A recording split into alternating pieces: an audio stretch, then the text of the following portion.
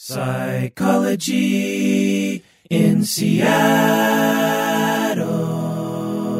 Hey, deserving listeners, it's just me today.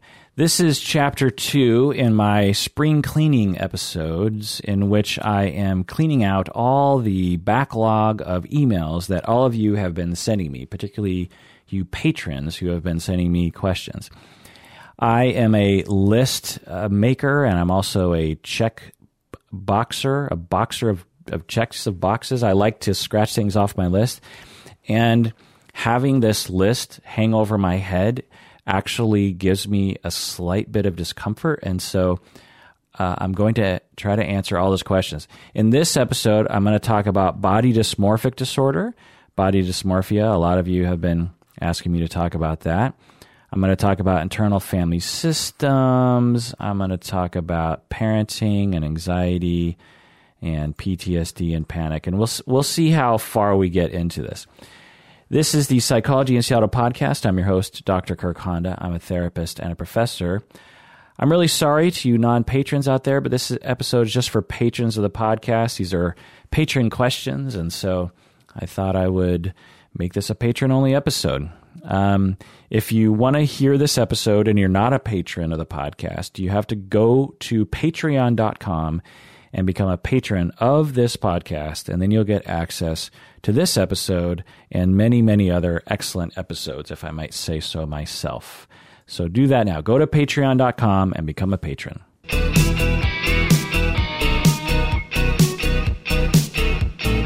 All right, welcome to the Patron Zone patrons. Thank you so much for becoming a patron. It really is the wind beneath my wings, as Bette Midler would say.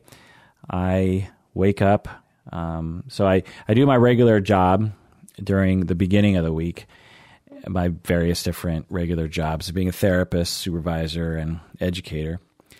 And then later in the week, around Thursday, Friday, Saturday, I can sort of relax, and I wake up in the morning and I'm like, all right, what podcast project am I going to do today?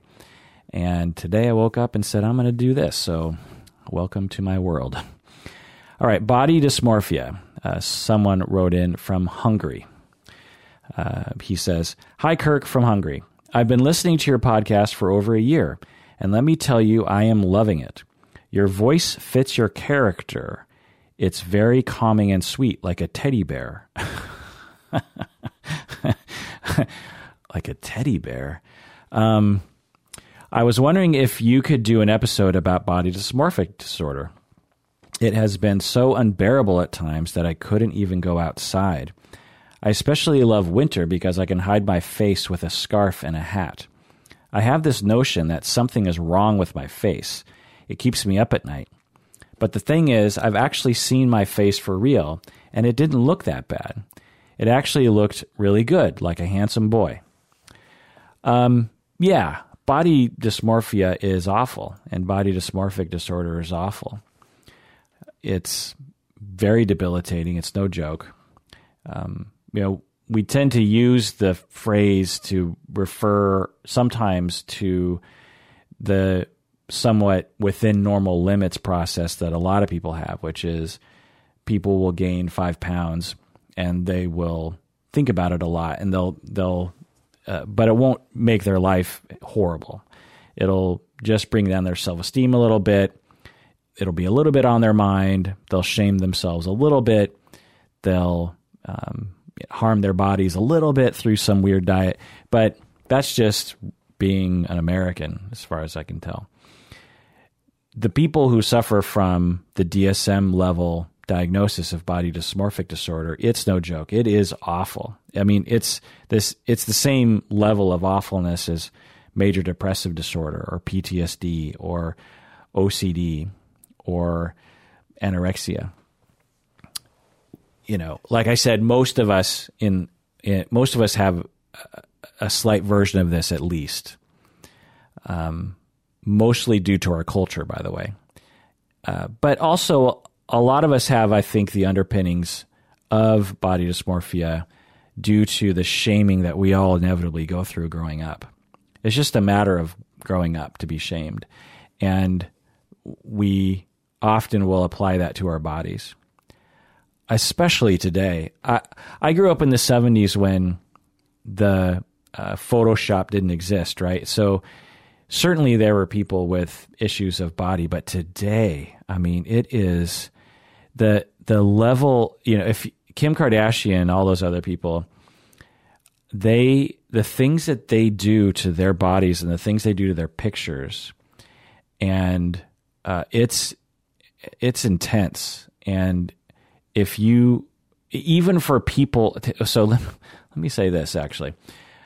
My wife was a professional model and still is, but she was in the past, that's all she did. I mean, now she does other things, but from the age of 16 until 40, that was all she did. She didn't really do any other job. She was a model. She, did bikinis and underwear and dresses, and she was on the cover of magazines like Slim or Shape or, Good Housekeeping, all those magazines that, I've never bought, but she's, been on the cover of books. She's like Harlequin novel model, like the heaving breast and the muscular man holding her, she was one of those people. She was in commercials and so in her world, she's one of those people. She's one of those people that has one of those, she's genetically blessed. Let's just put it that way. And, I've come and I've met a lot of her friends who are also models, and I've come to realize that, they have the same voices in their head as everyone else. If anyone shouldn't have those voices, it should be people who literally get paid because they're good looking. Right? But my God, they have the same voices. Exactly the same, they might have a little bit more confidence about their bodies, but the same voices. Like, oh, I'm so fat. These jeans make me look fat. Does this shirt make me look fat? Oh, my skin. I can't believe I have this freckle or this zit or this mole, or my hair is blah, blah, blah. And it's very eye-opening because, I used to see models as like, well, they must realize that they're beautiful and that there's no comparison to the rest of the planet because they're in the top 0.001% of good-looking people on the planet. They get paid to do this sort of thing. And they're just like anyone else. They just go to work. So I say that because we all have been shamed about our bodies. It doesn't matter how we look. You could be paid for how good looking you are and still have shame about the way you look. It's just a part of life. Conversely, you could literally be the ugliest person on the planet and have no shame about the way that you look. So people often will say like, well, because I'm fat and ugly, that's why I feel like shit. Well, I'm here to tell you, it's not because you're quote unquote fat or ugly, which you may or may not be. That you feel this way because the way you were raised, it produced a certain feeling inside of you. And so you attached it to this cultural thing that allows you to have that feeling.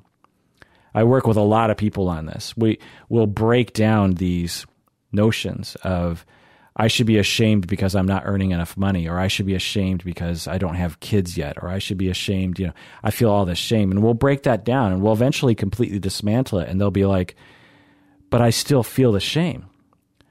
And I'll be like, yeah, the feeling is the foundation. The manifestation is what's on top of that. Baseline, you're ashamed.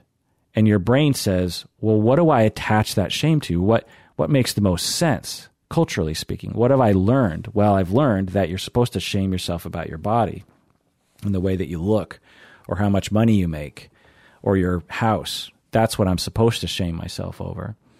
So that's what I'll think about. That's my conscious thought process. I need a better house. I need a better body. I'm too fat. I'm too ugly. I'm too old. Whatever it is. But that has nothing to do with it. It's just your conscious mind going somewhere. I've come to hypothesize that this is true about a lot of things, eating disorders included. baseline, you feel worthless. And culture tells you you're not supposed to be fat. So you attach that worthlessness to the fact that you are eating. And so your mind says, okay, well, I'm worthless because I'm fat. But you strip all that away and the worthlessness is still there because of the way that we're treated to varying degrees of abuse and mistreatment growing up. Anyway, so we all have some body dysmorphia because of society and also because of just background shame that we all have. But some people have it much worse, right? And some people have it really bad. Like the person who wrote in is saying that he can't, he loves winter because he can hide his face with a scarf and a hat. That's really taking it to another level, right? It's one thing to just walk out the door, look at yourself in the mirror and go like, ugh, I look like shit today. But, you just go on with your day. That's like normal, within normal limits, horrible shame. I mean, it's still horrible, but it doesn't change your life to any huge degree. Having said that, there's so many people who are afraid to be naked in front of their spouse. I know a lot of people who they don't even want to really be fully naked, just standing there in front of their spouse. And I just find that to be just such a tragedy. It's a crime that as a society in 2019, we still are producing human beings who can't just be who they are and worry that their spouse is grossed out by them. I just find that to be really just makes me really sad to think about everyone walking around just going like, I'm a piece of shit. Look how fat I am. It's really horrible.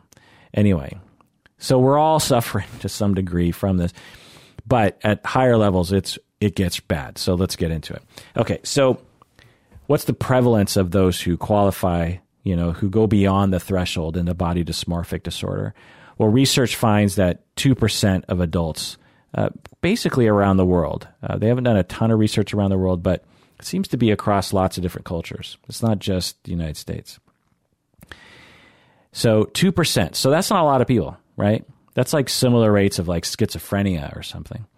So it's pretty rare that someone will have the full-blown, beyond the threshold body dysmorphic disorder. So that should give you one idea of like how extreme it has to be in order for people to qualify for the diagnosis in the DSM. And what do you think the difference is between men and women? Do you think there's higher rates for men, higher rates for women?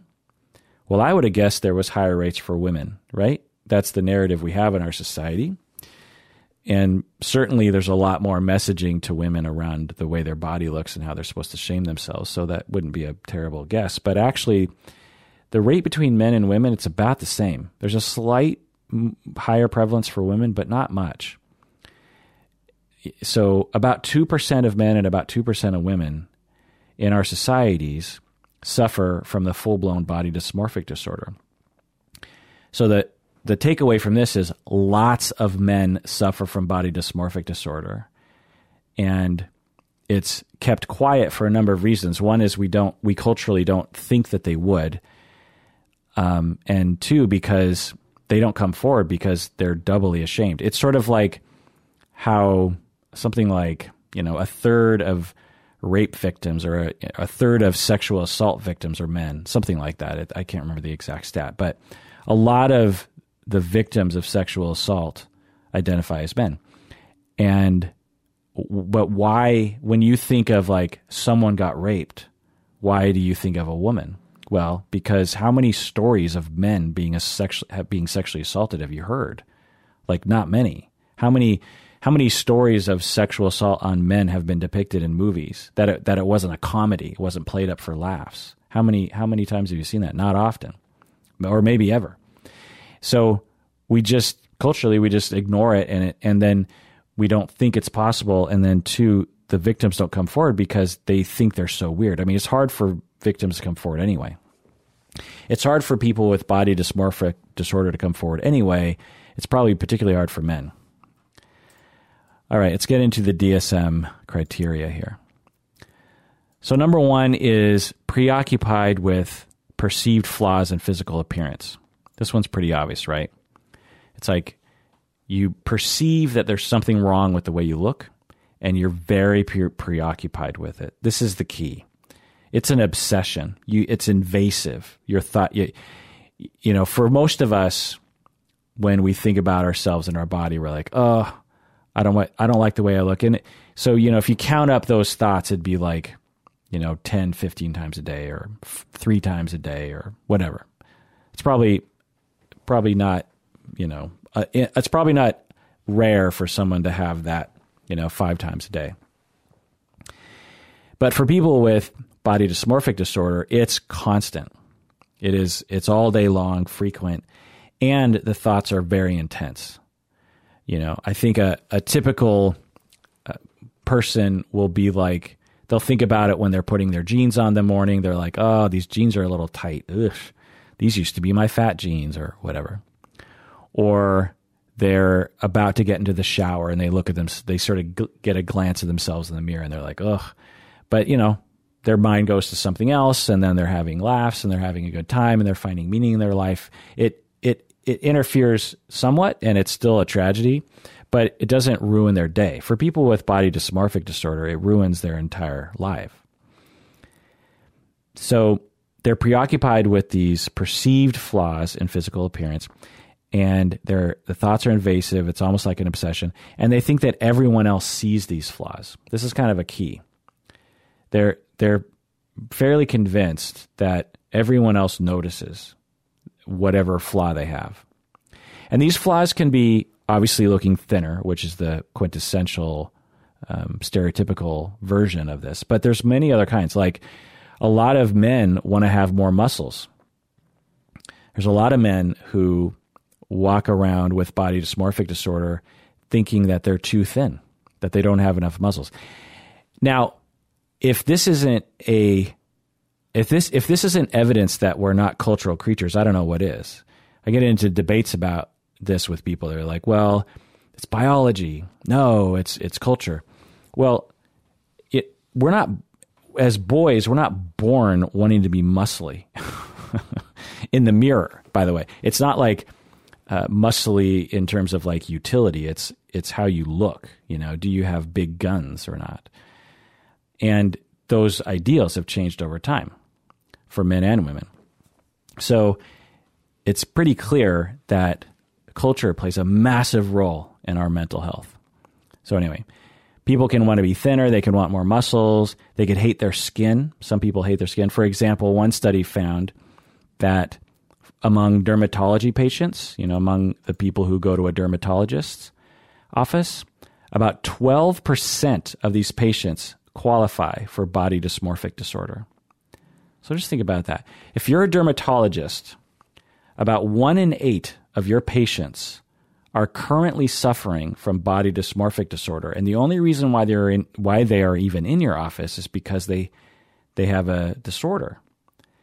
And I wonder how many dermatologists are actually talking with their patients about body dysmorphic disorder. I just wonder about that. I'm sure some do, but I'm guessing many don't. You could also hate how short you are or how tall you are, or that you have too much body hair, or you could feel really ugly, like the person who wrote in from Hungary. You could hate the way your hair looks, or the size of your breasts, or the size of your penis, or the size of your nose, or the way that your teeth look. That's another big one. For example, they did a study among oral surgery patients and found that 10% of them suffered from body dysmorphic disorder. 10%. So 1 in 10 oral surgery patients suffer for the full-blown, they qualify for the full-blown body dysmorphic disorder diagnosis. So they're very preoccupied about some kind of flaw, and the flaw can really be anything about the body. As you can see, it's not just being thin by any means. They also exhibit repetitive coping behaviors, like excessive mirror checking. They're always like checking the mirror, making sure everything's just right. Or excessive grooming.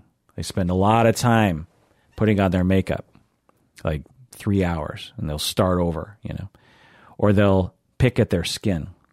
That's another body dysmorphic disorder sign, is when people are kind of, there's an imperfection on their skin, like a pimple or something, and they keep picking at it. Or they seek reassurance a lot. How do I look? Do I have a booger in my nose? How does my hair look? Am I pretty? What's happening? Do I look fat? Lots of need for reassurance from other people. Also, another sign of coping or result of this preoccupation is comparing the self to others. Like walking around in public and saying, that person's fatter than me, that person's thinner, that person's about the same, that person's fatter than me, that person's thinner. And getting some sort of satisfaction when you see people who are doing worse than you because you feel so bad about yourself. And all of this stuff needs to cause what they call clinically significant distress. People might be in such distress that they'll just avoid going into public. They'll avoid parties. They'll avoid relationships. They'll avoid being naked. For example, one study found that for teenagers who suffer from body dysmorphic disorder, 20% of them will drop out of school primarily because they want to avoid being around other people for fear of being judged for how they look. They perceive there's something so wrong with the way they look that they drop out of school. 20% of them. It causes stress in the body from, obviously, stress, but also from unnecessary surgeries, unnecessary treatments, and too much exercise. So sometimes people will exercise way too much. People can become depressed, they can become suicidal, they can become isolated, anxious. There's just a lot of bad things that can happen. Also, in order for one to qualify for the body dysmorphic disorder in the DSM, it needs to not be part of some other larger eating disorder like anorexia.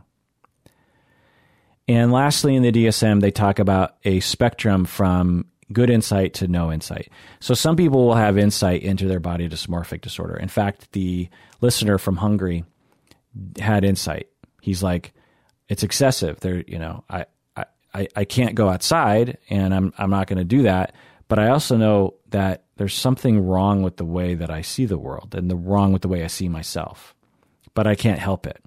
So that's good insight. That's someone who knows that they have excessive preoccupation and that their evaluation of their flaws is not rational and not shared by most people. So that's good insight. On the other end of the spectrum, you have people who have no insight. They're like, no, I am empirically an ugly person. My teeth are so bad, I shouldn't even be outside. No one wants to look at how ugly my teeth are, that kind of thing. And it can either be in a non-pathological sense, or it can even seem almost delusional, like where they look at themselves in the mirror, and this is more indicative of anorexia, and they will be thinner. They'll be the thinnest person on the planet, and they'll look at themselves in the mirror and they'll say, I'm fat, I'm huge. And so it can look like delusion. And that's one of the reasons why eating disorders and body dysmorphic disorder, it's really hard to treat. A lot of people think, well, with if you don't know what the deal is, with anorexia or body dysmorphic disorder, you're just like, well, just tell the person that they're good enough and that they actually are pretty and that everyone has flaws with their body, and just let it go. Because they're still thinking it's in the normal range of body dysmorphic issues. But for some people, it's extreme, and it's not malleable. The thoughts are not changeable. You can't because the person doesn't even believe you. You're like, there's nothing wrong with you. And they're just like, oh yeah, whatever. All right. So what about treatment? So there are medications that sometimes they'll prescribe, like SSRIs, for example, but really that will just take the edge off in my experience. What really needs to happen is a number of different types of therapy need to occur. Now, this can be with different therapists. It can be with the same therapist. The first thing is CBT, DBT, mindfulness, ACT, all that kind of stuff. Basically, you need to check your thoughts. You need to say, okay, is it rational or not that I think that I'm so ugly I can't go outside? Is that rational or not? Now, it might not change what you do. You might still have all those feelings, but at the very least, you need some kind of editor in your mind or in conversation with a therapist as to whether or not it's reasonable that you're saying and thinking these things. Because if you have no pushback in your mind, then these notions will just wreak havoc. So you have to have some way of checking your thoughts. Like, wait a second, I feel like this is true, but is it really true? That's what that effort is. And then exposure. In behavioral therapy, you need to expose yourself. You need to begin to tolerate things. Like you are afraid of the mall because of the way you look. Well, you go to a small mall at first, or you think about going to the mall. You have to start, because some people will become essentially agoraphobic and not leave the house because they're just like, I don't want to subject anyone to me, because they have this idea in their mind that something really horrible is going to happen. So the other exposure that I'll do with people is like, well, okay, let's say you do have a flaw. Let's say that your teeth are fucked up. Okay, now what?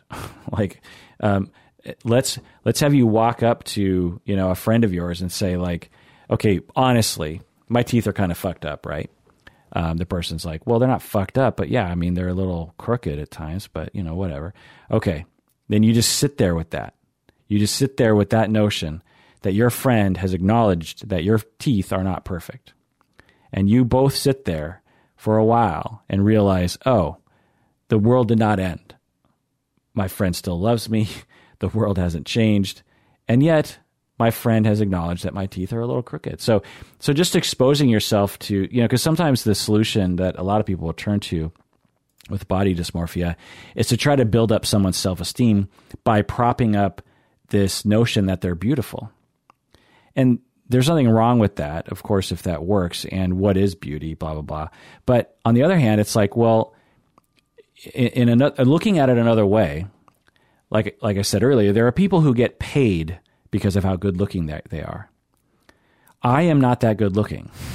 So I must be less good looking than my wife, for example. I can't, there must be some kind of scale, right? Or if all the models in the world were abducted by aliens, there would be a next tier of people who would be hired as models, right? Not everyone would become a model. So there's clearly some kind of scale, right? Like I'm a 6 or something. And it's awful to think about, I know. But I don't know anyone who doesn't at least have some knowledge of that scale that we have. And that's fine. That it's like, okay, someone's taller than someone else, whatever. So part of the treatment is to just say, okay, you're a 5. I'm not going to lie to you and say that you're not a 5 to many people. Now what? Let's just accept the fact that you're a 5 according to societal standards of what good looking is, and let's just accept that. Let's be cool with that. There's nothing wrong with you. You just happen to be a 5. Big fucking deal. 5's average. The world needs a lot of 5s. It doesn't make you any less of a worthy person. It doesn't make you beautiful, so to speak. It certainly doesn't make you beautiful on the inside. So sometimes you just got to get like down and dirty in that way with people. So check your thoughts and then exposure, and just really kind of going over those things in terms of the way your brain and body work in the now. The second thing is working on systems, meaning that you have to talk with the client about their parents and their spouse and their friends and their family members and the people around them. And you might even bring them into therapy. That's what I've done. A lot of times with eating disorders, you got to work with the family, because the problem, the disorder, is affixed and emerges out of that system. So you got to treat that. It's pretty complicated work, but that's something else you do. And then the third thing is attachment and psychodynamic work. So you attack the thoughts, you attack you try to habituate people to just dealing with the fact that they're not the most beautiful person on the planet. You work on the systems, but then you got to work on like where this all came from, which often has to do with attachment and psychodynamic theory, which is You got to have insight into the psyche. You got to help them to understand like how their brain works, how their personality works. You also got to have corrective emotional experiences. When we're growing up and we're shamed, so people with body dysmorphic disorder, in all likelihood, were quite shamed growing up for something. It might not have been for body. It could have just been for anything, but they were really quite shamed. And so the person has this working model of self and others that involves like a constant level of self-shame. They believe that others are constantly shaming them, and they just have that working model, even though they emerge out of the abuse growing up and go into a world where that's not really true anymore, but that's what they've internalized. So you need a corrective experience in order to counter that. You need to have corrective experiences that involve non-shaming with actual human beings, which often can be a therapist. So, and it's not just around body shame. You know, people with body dysmorphic disorder often just have, like I said, just general shame, and it just manifests as body shame. Basically, you're reparenting people by helping them to feel secure and loved regardless of how they look, or even because of how great they look or something. I don't know. So all this depends on getting secure attachment, getting people to love them, being with people who love them, that kind of thing. And the last thing I could think of here that I would have done with people like this is work on existential work. You know, what's the meaning of life? You're here right now, and you're really preoccupied with the way you look. When you die, is that how you want to live your life? You know, so you've already worked on the thoughts and the exposure and the systems, and, you know, you're doing your corrective experiences, but you're also talking with them like, what are you doing? One of the things that I find a lot of people suffer from when they're in my office is they're reacting to life. They're not proactive on life. They're trying to please other people. They're trying to not be rejected by other people. They're trying to survive day to day. And certainly there are a lot of reasons for that. If you have a lot of things happening in your life that are quite infringing on your, you know, mental state. But for the most part, when I'm working with people, eventually they get to a place where I'm like, okay, you know, we've managed to put out the fires. Now, how are you going to lean into life? What are you here for? What are you going to do? And so some people with body dysmorphic disorder, they'll be in this because they don't really have a purpose for why they're on the planet. And so they're just kind of blah.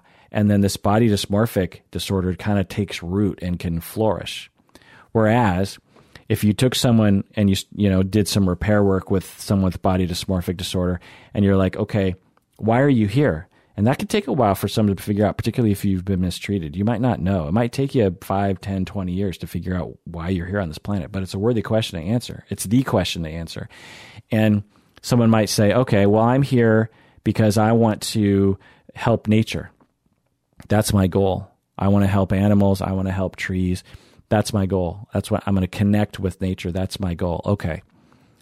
What are you doing? Okay. So then they start doing things along those lines. They start, you know, hiking. They start planting trees. They start, you know, volunteering with Pet Finder or something. And they do all these things, and they're in the flow. They're living life. And then occasionally this thought pops in their head like, oh, you're ugly. But then they say to themselves, okay, fine, I'm ugly. Who cares? I'm only here on the planet for a little bit of time, and I'm doing good work with trees and with animals.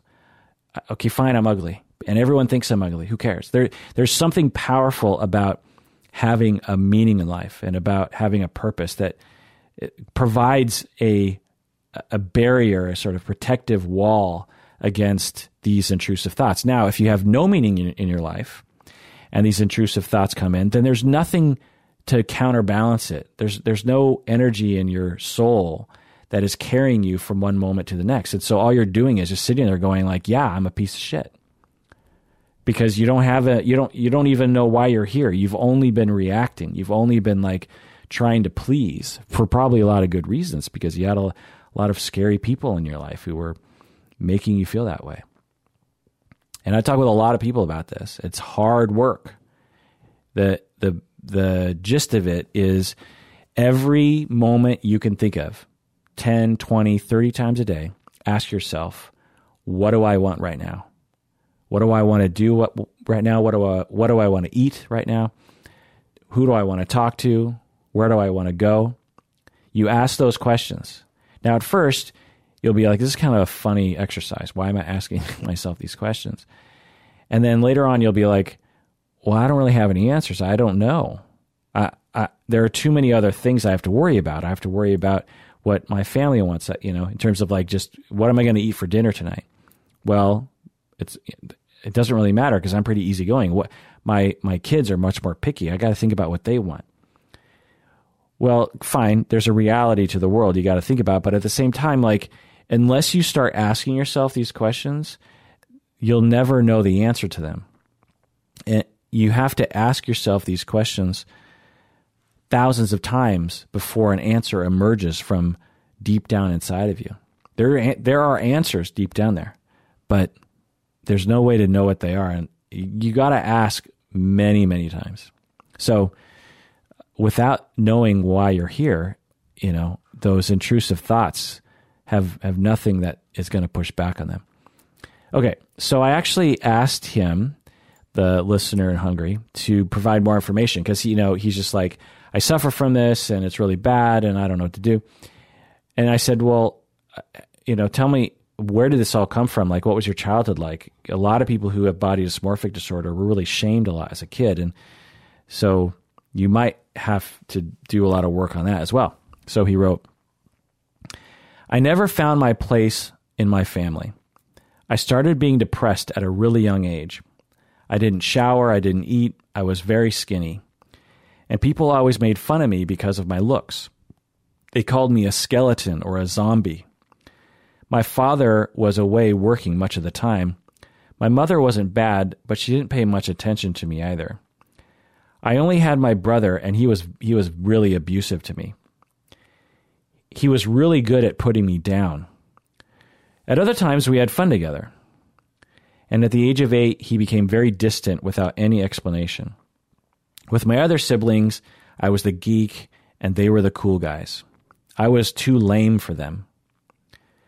When I go to parties now, I keep telling myself, don't look in the mirror, because it will make me feel bad, but I can't help but look in the mirror.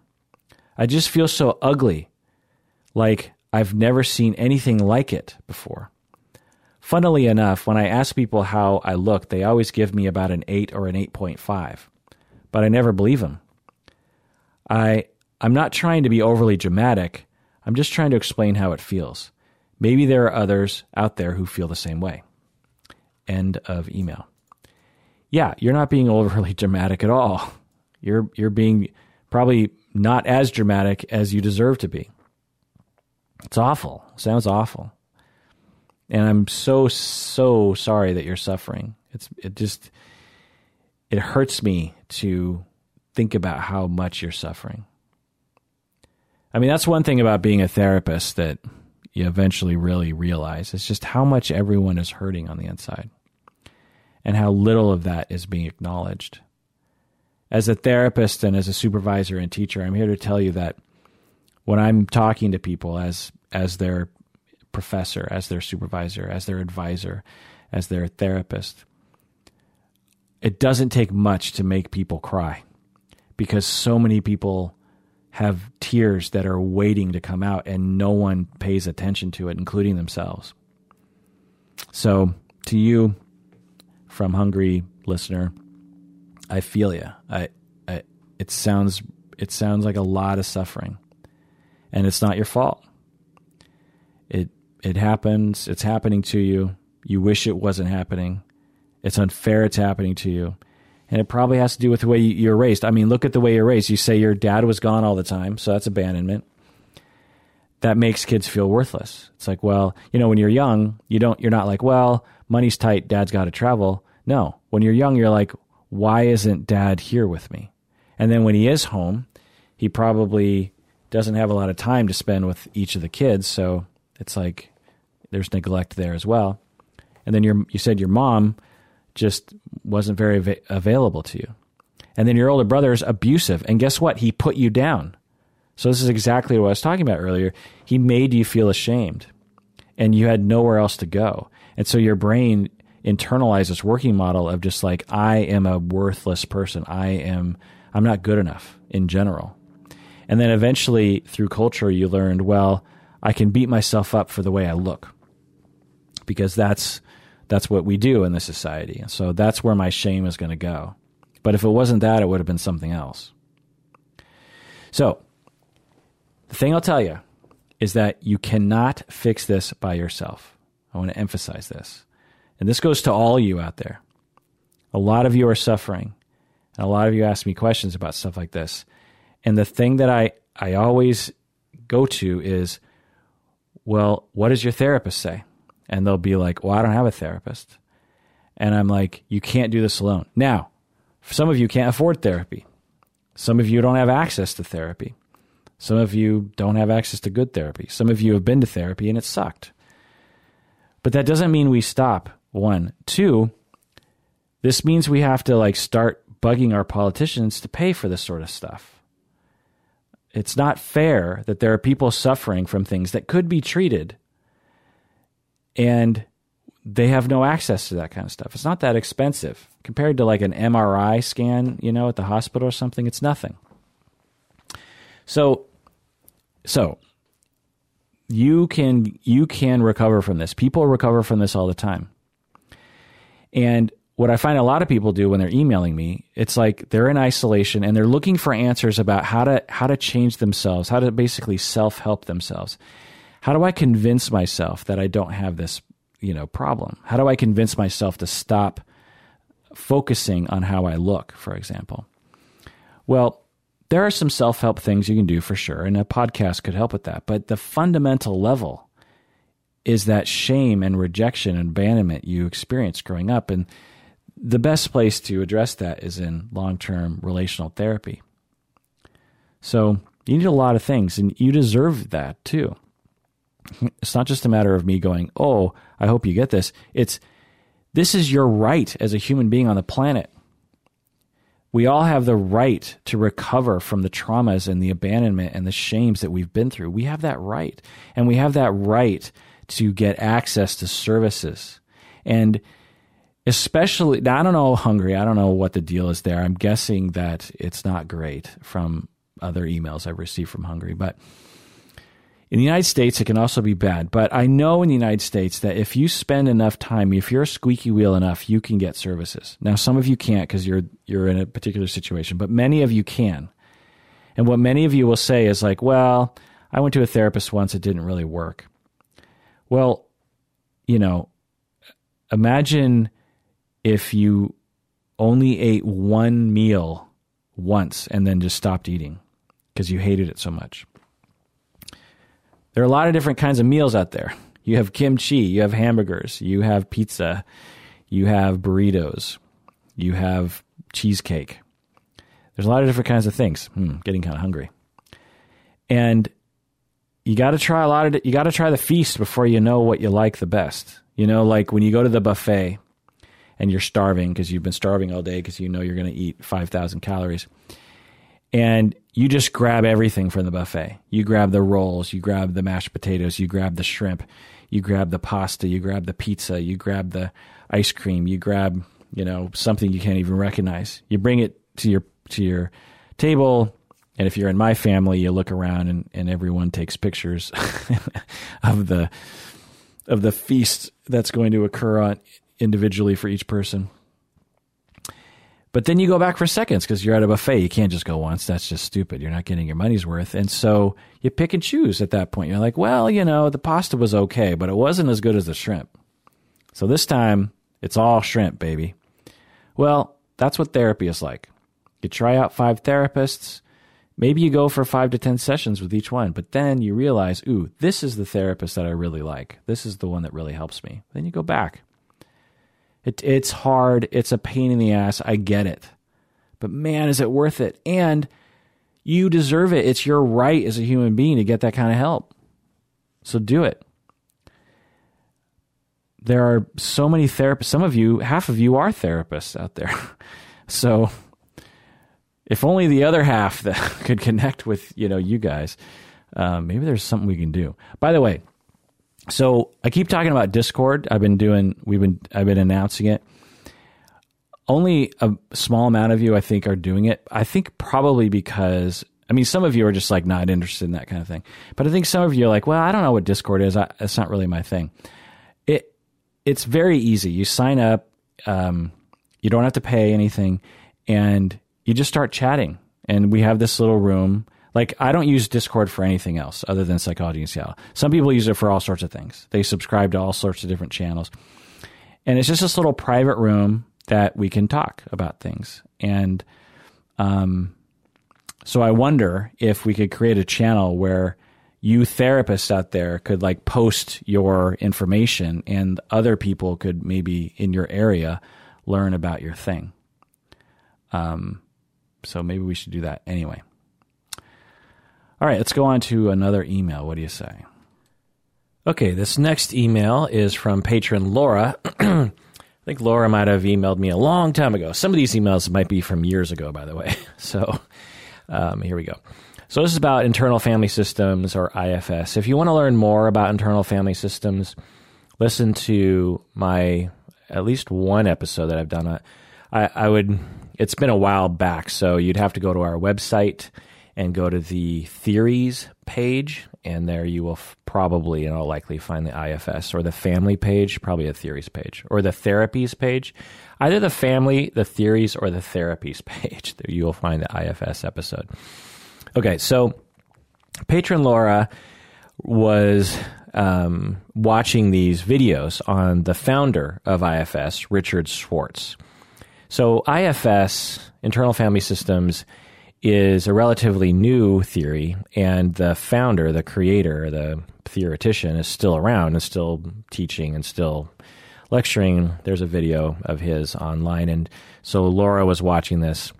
So in a nutshell, if you don't want to listen to the full episode on it, Richard Schwartz created this form of therapy called IFS, Internal Family Systems, which claims to actually apply systems theory to individual people in terms of their psyche. So instead of looking at like you have a family where the dad is the authoritarian and the mom is the enabler and the child is the clown and the older child is the rebel, internal family systems say, well, we have all these roles in our minds.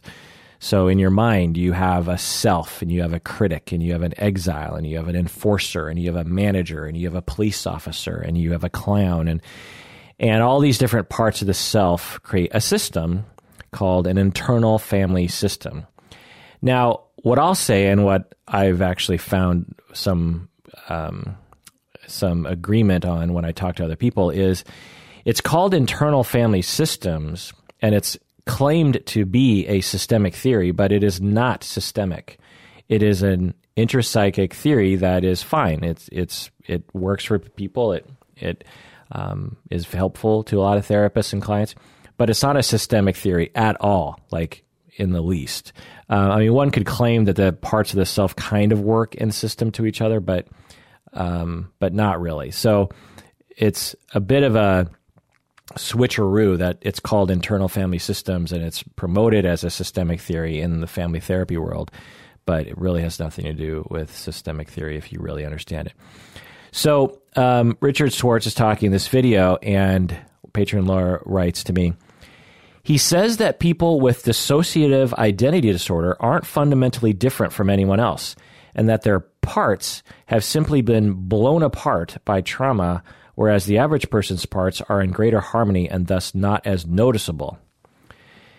End of that part of the email. Yeah, sure, it's a model. There are a lot of different ways to describe the self and its parts.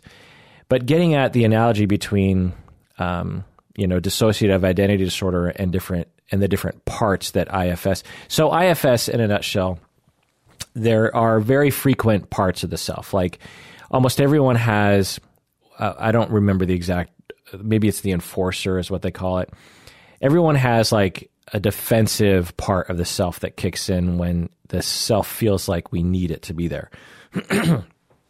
Like your spouse accuses you of being really distant and you feel like you haven't really been distant. Well, if you feel threatened, then the enforcer will step forward and be like, hey, I'm not distant, you're the distant one. And then later on, you might have a different self that emerges, which is more understanding, like, oh, I'm really sorry that So there's these different selves that are called upon and are necessary, and they're good parts of the self. But when we really learn why these different parts of the self emerge under different situations, then we can have greater control over ourself and our lives and our relationships. So with dissociative identity disorder, if you want to learn more about that, then listen to our various different episodes on that. I might go to the psychopathology page on the website to listen to the episodes on dissociative identity disorder. So Richard Schwartz is making this analogy that, well, dissociative identity disorder. So Richard Schwartz talks about like everyone has a bunch of these selves on the inside that work together, and that dissociative identity disorder is just a exaggeration of those parts that are blown apart by trauma and don't work in harmony with each other the way that they do with other people. And so, so in some ways he's saying we all have a little bit of DID, dissociative identity disorder, in us, which is multiple personality disorder, and that dissociative identity disorder is just an exaggeration of something that everyone does. Anyway, so, and patron Laura has a problem with that. She's like, well, that doesn't seem right. Well, to me, it's fine. It's a metaphor. It's a way that they're approaching it. And the analogy is fine if IFS therapists actually use it that way, as long as they understand that, this notion is just a model, it's just a way of looking at it. And that just applying IFS, well, actually what I'll say is that if someone really knew dissociative identity disorder really well, and they used an IFS model with their client, and it meshed well, I could see it actually helping. So I could see IFS being used effectively with someone with DID. But if someone didn't understand dissociative identity disorder, there's no therapy that's going to work. You really have to understand that disorder. It's very particular. It's very odd. And it's treatable, as a lot of people sometimes don't know, but you can actually help people. So, yeah. There was this notion in the old days that you had to integrate all the parts, but more recently we've realized that that's not always possible and it's not always necessary. There are a lot of people with dissociative identity disorder who just accept that they have these different alters, and they just refer to themselves as we. They actually don't identify as an I or me. It's a we and us. And because that's really what it feels like to them. It's like, well, there's other selves inside of me that emerge under different circumstances, and I can't really, when I say me, I mean this alter, but I'm not referring to my other alters. Anyway, Laura goes on to say, it seems like Dr. Schwartz is really asserting that we are composed of these multiple parts that quite literally have a mind of their own. Instead of just saying that this is a helpful metaphor to help us understand and work out our complicated human condition, but is not meant to be taken literally as some kind of metaphysical reality. Yeah, I find this too, that when Schwartz talks about his model, he seems to be talking about it in this way that it's reality.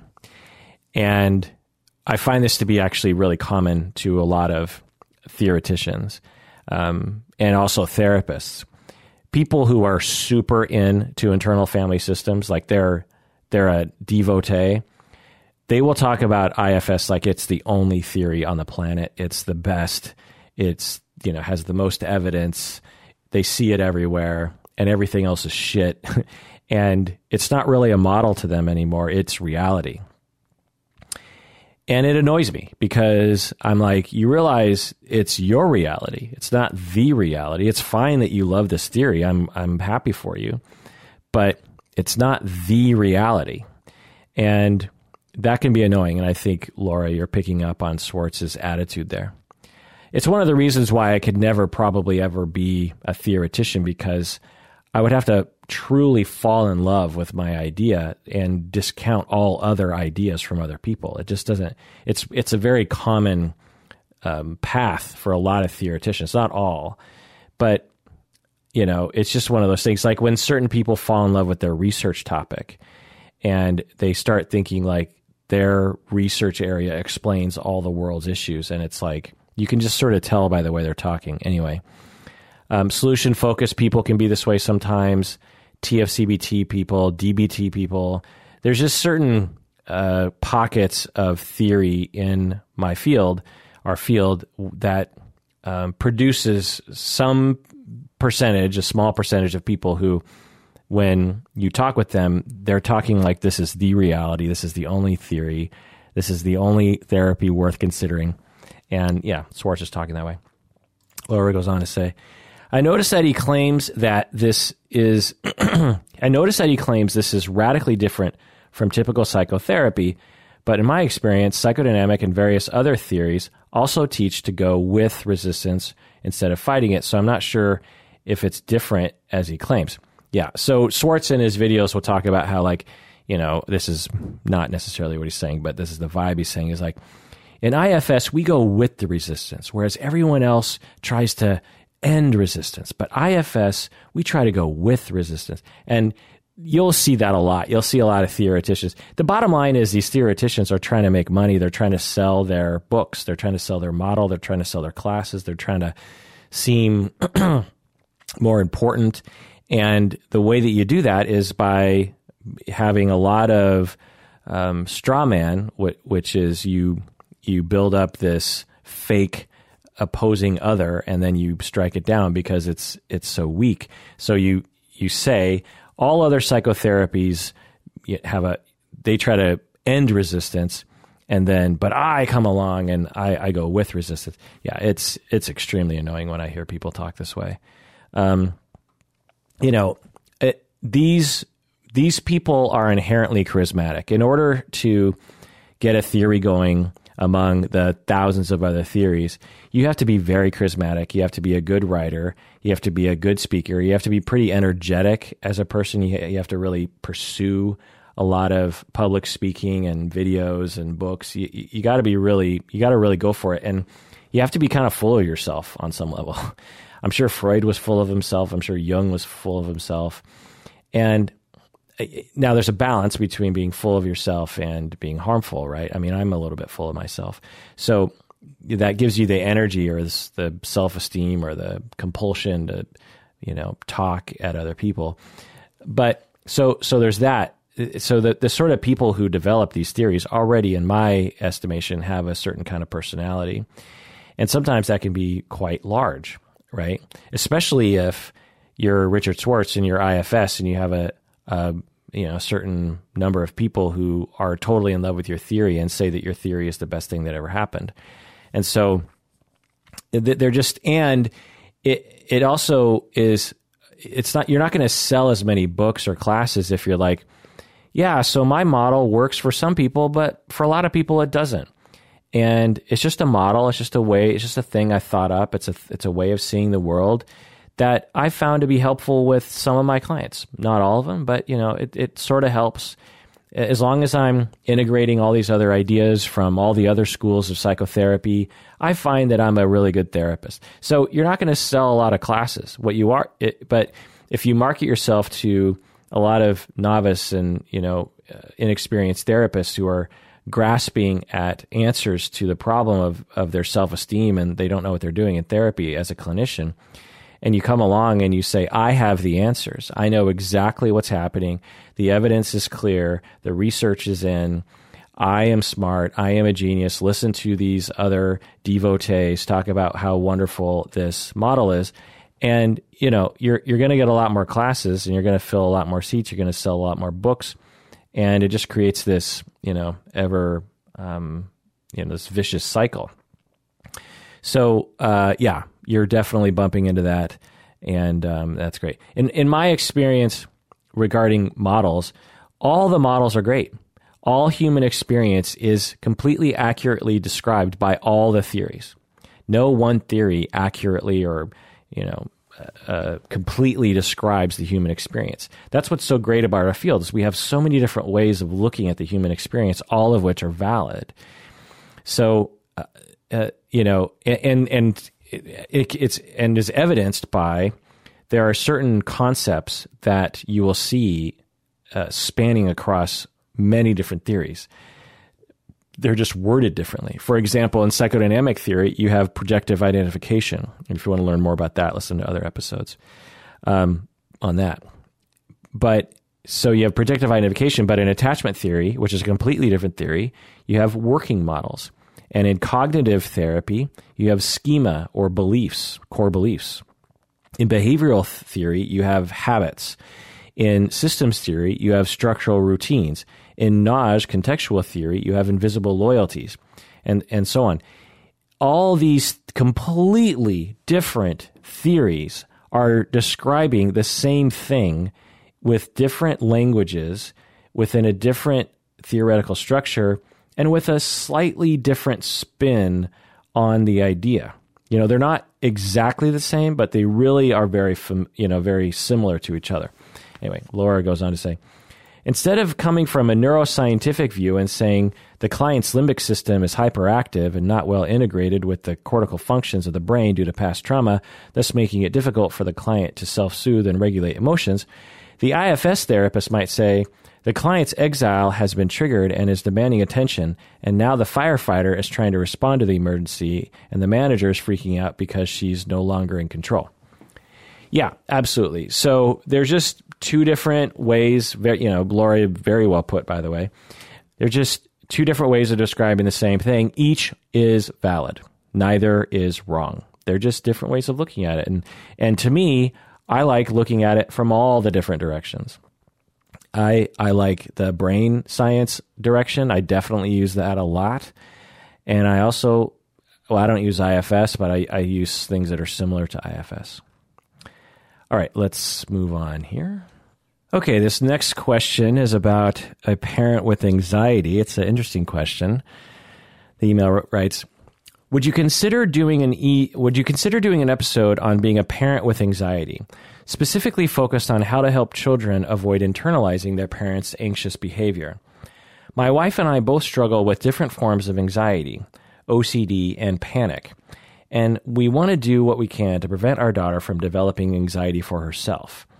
I suspect to some degree it's a nature and nurture issue, so despite our best efforts, she may have anxiety anyway. But if there are things we can do to prevent or help it, we'd love to know. Yeah, great question.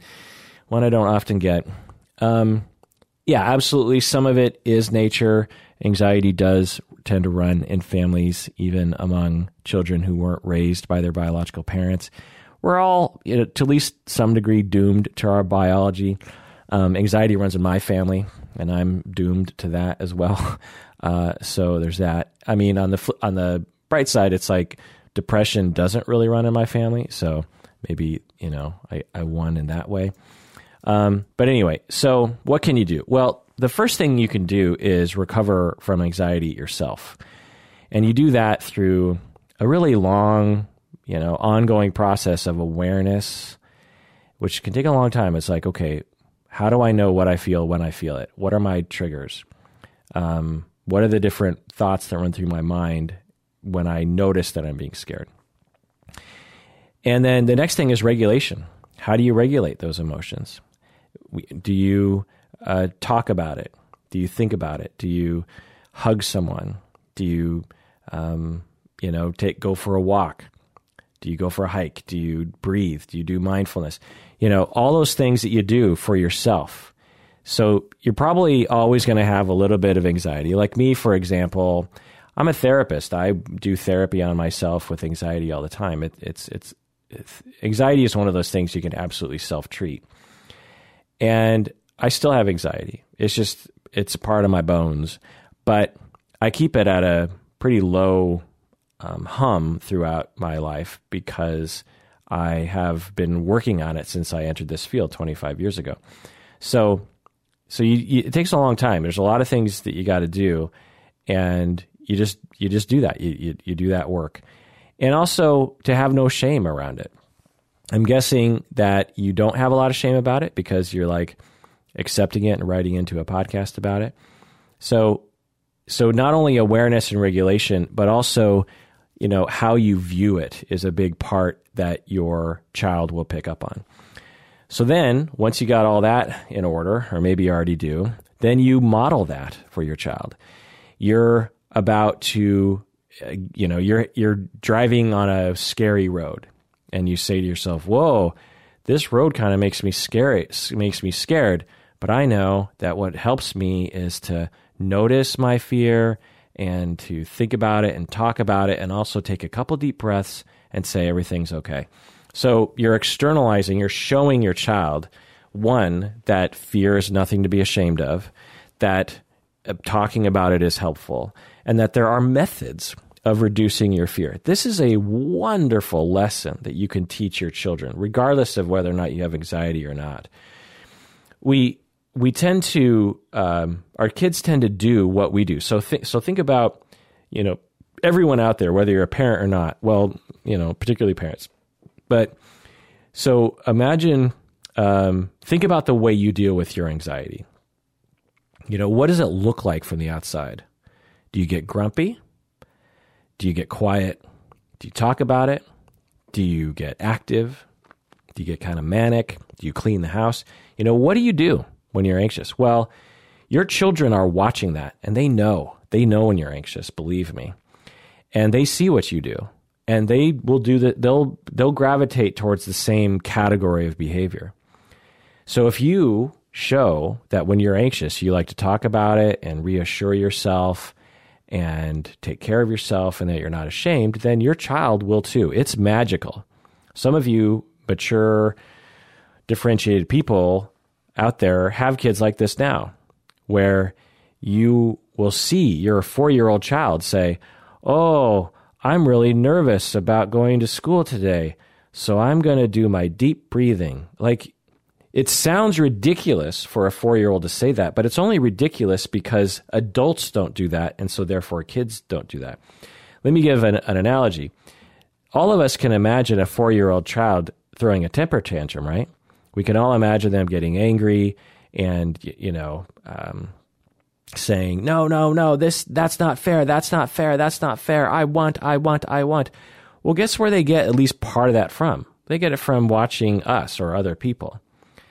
So they do what they see.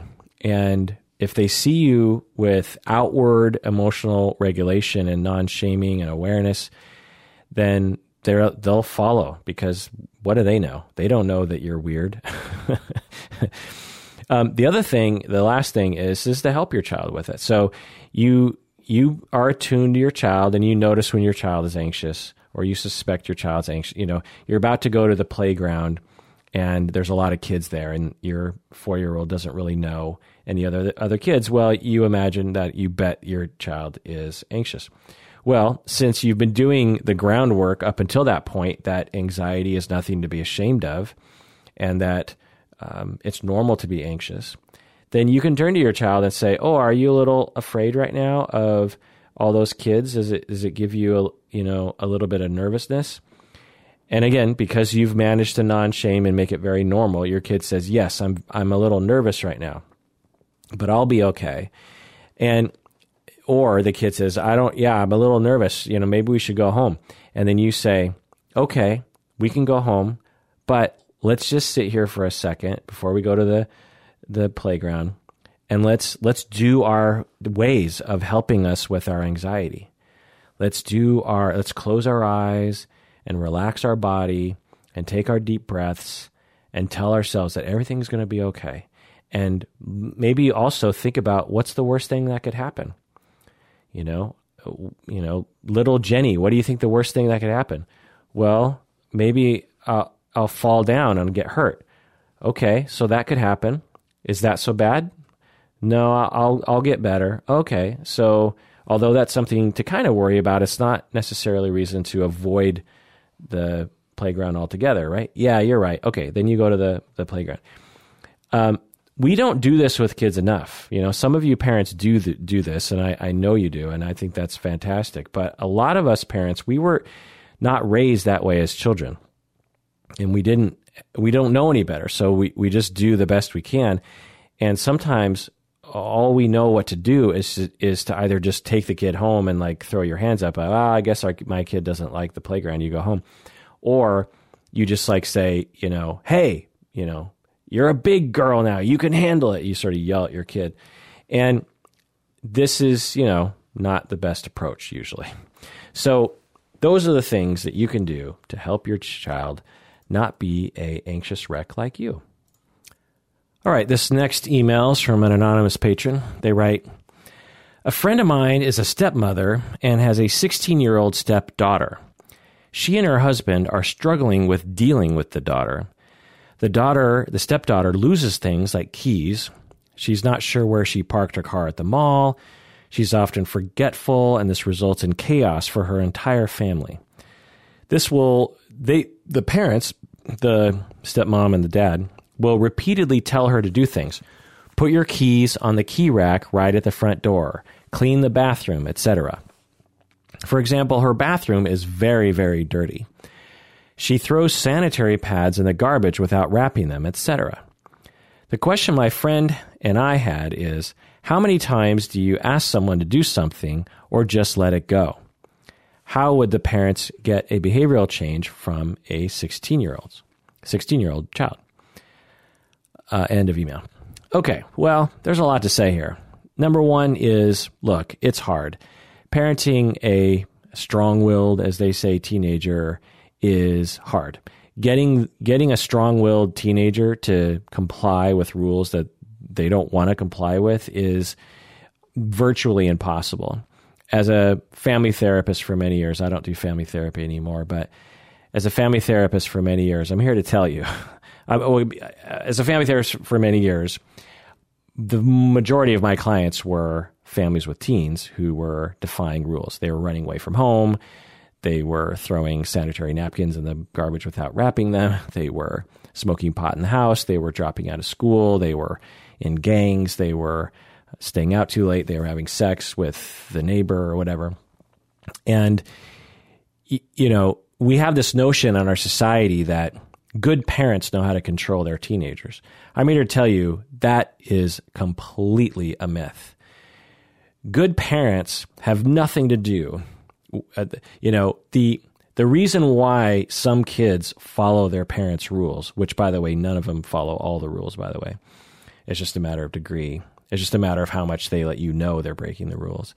But the teenagers who look like they're following the rules of their parents or are following most of the rules, they're not doing so because the parents are good at discipline. It's because the parents laid the groundwork early in life for the attachment to be strong. So the kid actually wants to follow the parents' rules because the kid actually loves the parents and wants the parents to be proud of them and wants the parents to be happy.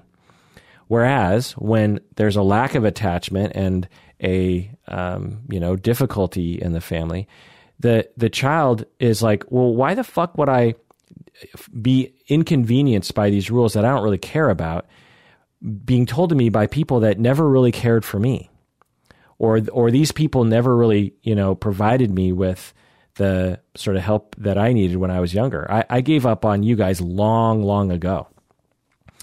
So the key is when you're looking at defiant kids is to look at the security of the relationship.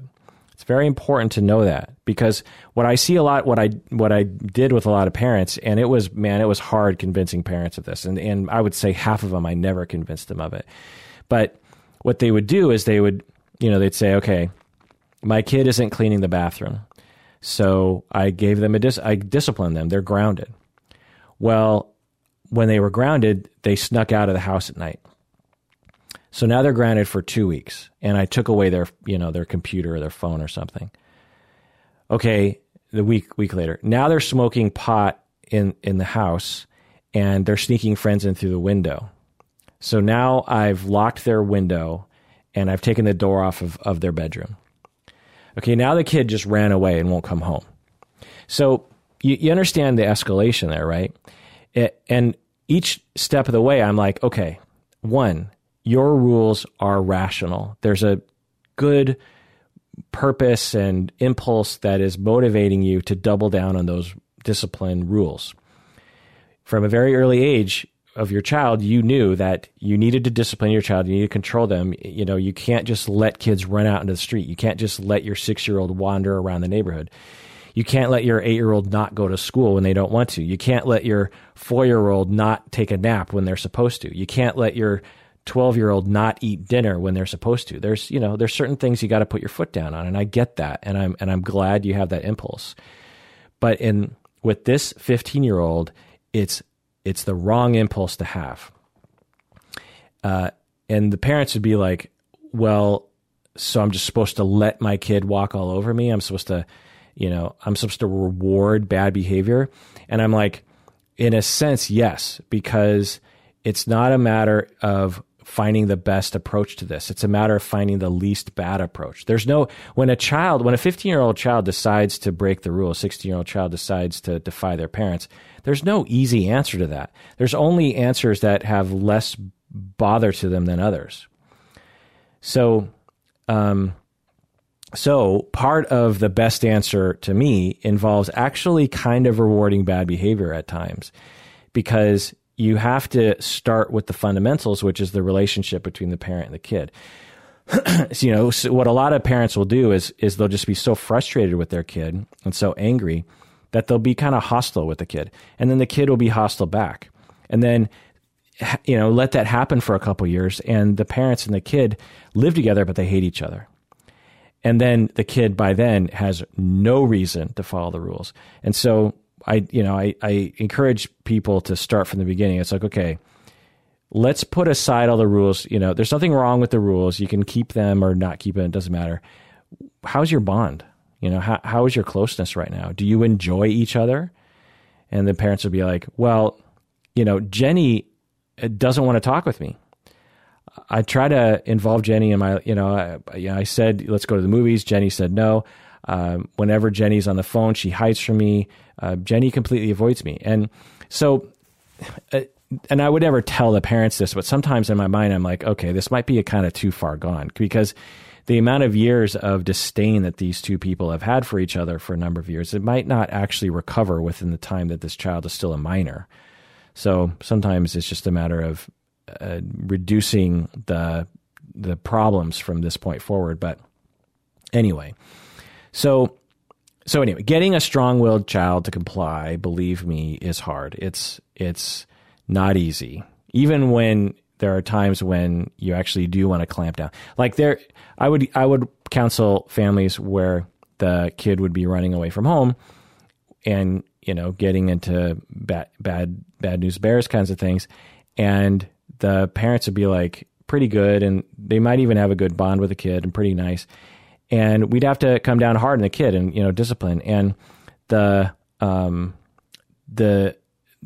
some kids, it's just really hard. So number 2 is, from your email, patron, it sounds like you and your friend are approaching this kind of in a cold manner.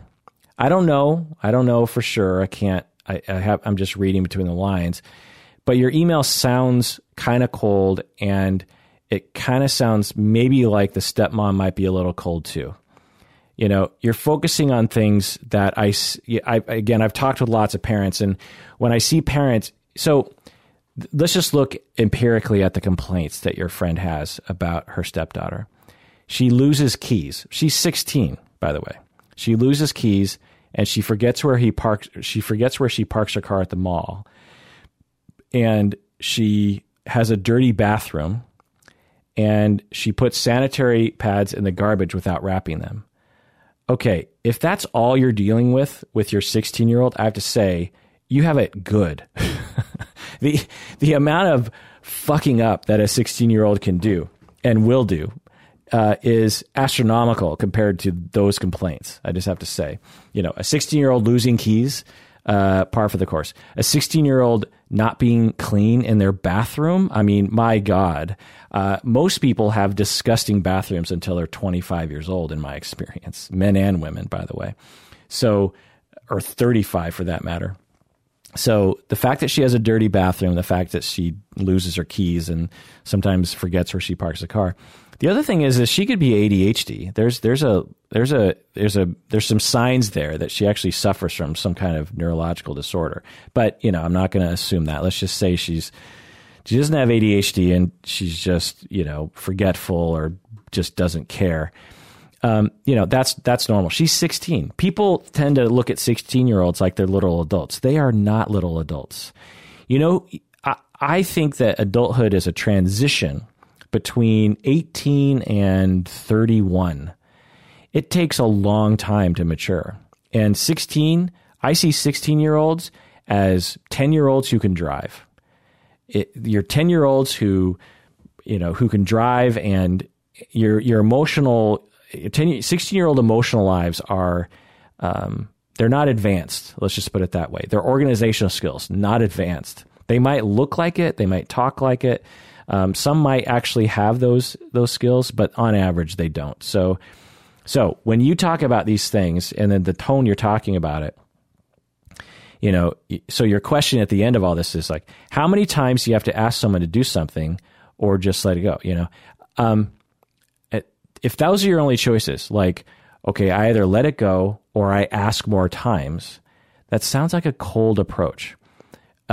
The question and the tone should be, so I'm seeing signs that the stepmother and the stepdaughter have never developed a bond, that they never were given the opportunity to develop a close relationship the way that a stepmom and a stepchild needs to have.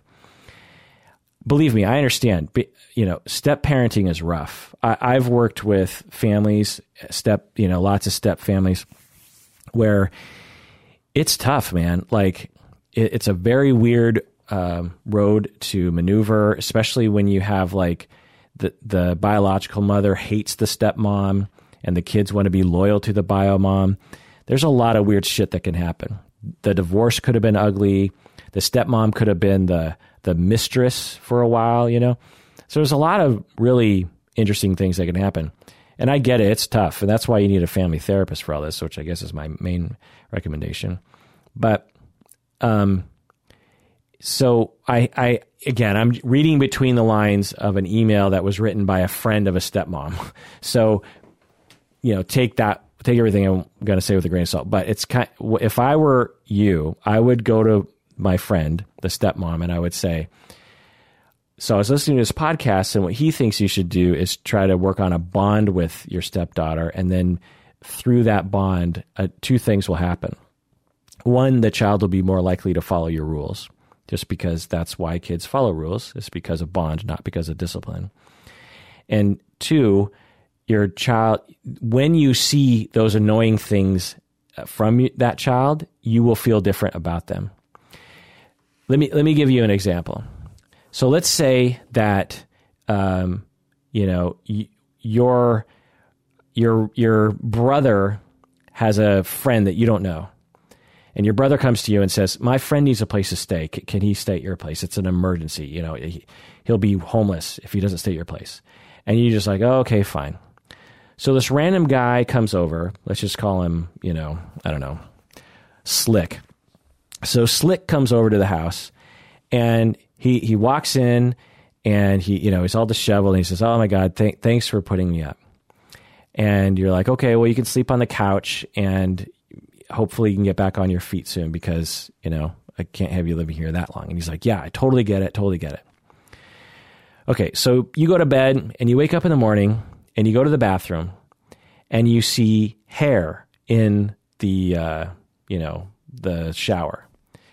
Your soap is in the wrong spot. The toilet seat isn't down, or whatever. Just all the little things that people do. In all likelihood, you're going to be like, that motherfucker. He comes in my house, and he gets my shower all hairy, and he puts my thing over here, and he doesn't put the seat down. Motherfucker. Now, let's say that it is your beloved niece who comes to your house, and you love her, and she visits for the first time. She stays on your couch, and you're like, anytime. And then you wake up in the morning, and you go into the shower, and you see a little bit of hair in the bathtub. and you see that the toilet seat isn't down or whatever. Well, first off, you're going to go, why is my niece putting up the toilet seat? But the other thing is you're going to see it differently. You're going to forgive it. You're going to be like, oh, well, whatever, not my cup of tea, but, I guess she has a different thing, or she's young. Who cares? When you have a bond with someone, you see it differently. So just because she's your stepdaughter doesn't mean you have a bond with her. And I think that's one of the things that a lot of families do is there's a divorce and the father remarries, and there's just this expectation like, oh, things will work out. She's now your stepmom, and we're a family now, without any tending to the process. It'd be like it's like an arranged marriage essentially, and the bond between. Now, I'm not saying that stepchildren need to have as strong of a bond with a step-parent as they would with a bio-parent, although they can and sometimes do. I'm just saying that some level of bonding and some level of routine making, to the child, they're like, okay, what's the deal here? Is this my mom, or is this like a stepmom? Is this like a friend? What is this? Does this person love me? Is this person going to be there for me? All those things need to be almost ceremonialized in a lot of ways, or at the very least facilitated through contact. And if without that, you're going to see things like sanitary napkins in the garbage can without it being wrapped, and it's going to drive you crazy. But if you have a bond with that person, it'll just be a minor annoyance. So again, I'm reading between the lines. Who knows what I'm saying, if it makes any sense, but let's go on to another email. Okay, this next email is kind of interesting. They write, today I'm writing about how I can be helpful and supportive of my friend. She has been suffering from PTSD and panic for years and years. But the thing is, she is one of those people who can be extremely draining on me. I feel like maybe I've been enabling by providing her with a safe haven and listening to her complain all the time. I'm finally starting to add some tough love. I say this because she doesn't work on herself. She complains a lot and feels like she complains a lot and feels like shit all the time. I feel like she has been in therapy for years and isn't making any progress. She says she breaks down for most of her sessions, so she can't get a lot accomplished. But she feels the session is helpful because it's a safe place to cry. Is there a type of therapy out there where she can make real progress and not just talk and cry about her past trauma and current woes the whole session? So the first thing I'll say to you is that you're a good friend. You are there for her. You care about her. She probably really values you and the relationship you have, and so that's great. The second thing I'll say is that, listening to this sort of stuff can be tough. It takes professionals sometimes to be able to do this. When someone's really struggling with ongoing depression or ongoing PTSD or something like this, if you're a friend, it can be something of a toll on you to be there for them. Now, it's not only one way directional, so that's actually part of my suggestion here is like, if every time you talk with her, it's mainly her complaining about how her life is shit and you're just trying to be supportive, if that's all your relationship is, it's normal for you to have somewhat of a complaint about that. So I recommend you shift the relationship to be more about you at times. What about your troubles, or what about things you want to talk about, like movies or whatever? So I don't know. Maybe that's a factor. Maybe that's not. But yeah, it's normal to have it be kind of tough because we naturally over time with people, we kind of fuse with them a little bit. And so their troubles kind of become ours and we feel those problems and it drains us too. It's tough. This is why therapists need their own therapy and they need their own supervision. They need their own consultation because therapists also feel that way at the end of the day sometimes. Number 3, you ask, are there therapies that can make real progress, as you say? Yeah, some therapies tend to work and some therapies tend to not work. If she truly has PTSD, which sometimes people will say someone has PTSD when in reality they just have trauma-related issues, not exactly PTSD. If she truly has PTSD, then there are forms of therapy, most forms of therapy are not going to help her. She needs a very specific kind of therapy, namely one that involves careful exposure, imaginal exposure to the trauma so she can habituate to the experience, the memories, and develop meaning and post-traumatic growth from that. It's a very complicated process, but it's really quite specific. And most therapists, frankly, don't even know what this is, let alone know how to do it. So certainly her therapist might be ineffective. But here's the thing. It's quite possible that her therapist is perfect for her. You know, for many people who, I suspect, given the profile that you laid out about your friend, I suspect that the trauma that your friend went through wasn't like a car crash. I suspect it was childhood trauma. And sometimes progress, real progress in therapy, is crying about it every session and feeling like shit every session for 20 years. We have this notion in society that, like, okay, I have trauma from my childhood, I go to therapy, there's this discrete progress from session to session, and after 8 to 10 sessions, I'm done, I'm cured, everything's fine. For some situations, that is true. I've actually treated PTSD in 8 sessions before, but it was a one trauma event. She had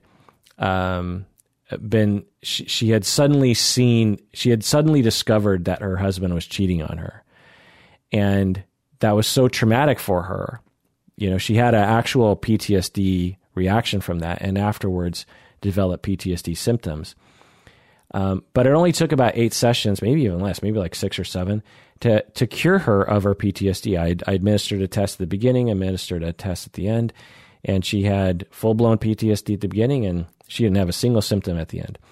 But I ran her through the relaxation, the emotional regulation, the consent, the exposure, the meaning-making, all that kind of stuff, and she was cured. Now, for people who go through childhood trauma, it never works out that way.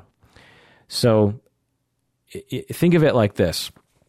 When a child is going through abuse and neglect and mistreatment from age 0 to 18, think about all the times that they deserved to cry on someone's shoulder and were never given that opportunity. Well, now times that by about like 10.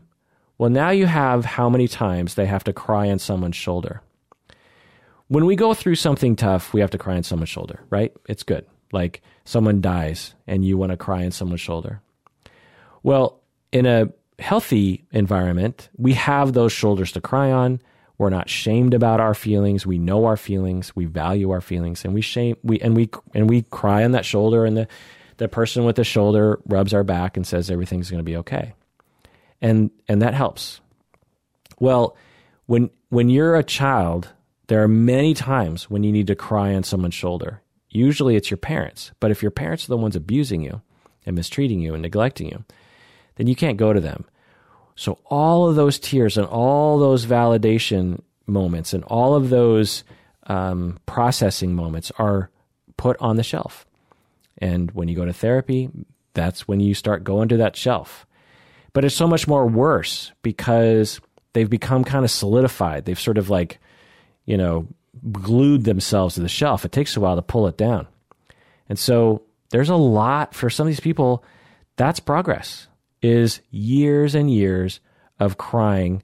And from the outside, it's not going to look like anything's happening. You're going to be like, because the client might even say, I don't know if therapy is working. And the therapy, so here's the conundrum. The therapy actually might not be working. That's the conundrum. It might actually not be a good match for that particular situation. But it's also possible that therapy is working. It's just taking a long time. So it's tough. It's one of the tragedies of childhood abuse is that there's so much ongoing suffering, so much difficulty at, attaching to the self, so many difficulties in relationships and also so many difficulties in therapy. So if you want my advice, based on what you're saying, is be a good friend, be there for her. Don't do tough love, by God's sakes.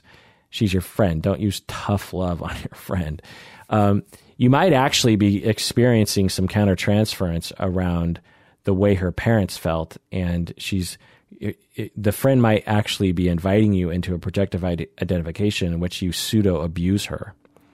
So reject those seductions to participate in the model that your friend has, which is one of abuse and one of rejection. So, just be a good friend, which is a wonderful thing you've been doing so far, and listen as much as you want, but don't listen any more than you don't want. When you're done listening, when you're just like, oh my God, 45 minutes of me listening to you and your troubles, it's just, I can't take it anymore. Have that boundary. You deserve that boundary. And then you get to say, look, this is a friendship. I'm not your therapist. You don't yell at her, but you just know inside that you deserve to have a friend too. So you can say, you know what, today, I'd really just rather not talk about anything heavy. I just want to have a fun day. I just want to go to the park. And I want to talk about Tinder, and I want to do this and that. Just, and now if your friend is like, that's too much for me, then maybe it's not like really a friendship. Maybe it's one of those things where, friendship meaning that your friend is in such a state, it's hard for them to give to you as a friend would. You can still be friends, but it's not the sort of friend you get from other kind of friendship, mutual friendships that you get from other people. Anyway, so that's what I'll say to that.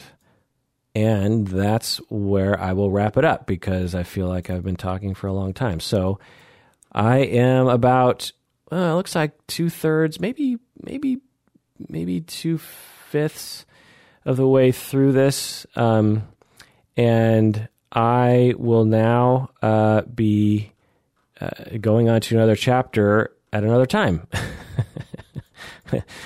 Sometimes the words just don't really come out of my face the way that they want to. So that does it for that episode of Psychology of Seattle, in which I talked about those things. I'm cleaning out the closet. It's spring cleaning, people. Please take care of yourself, because you deserve it. You really, really do.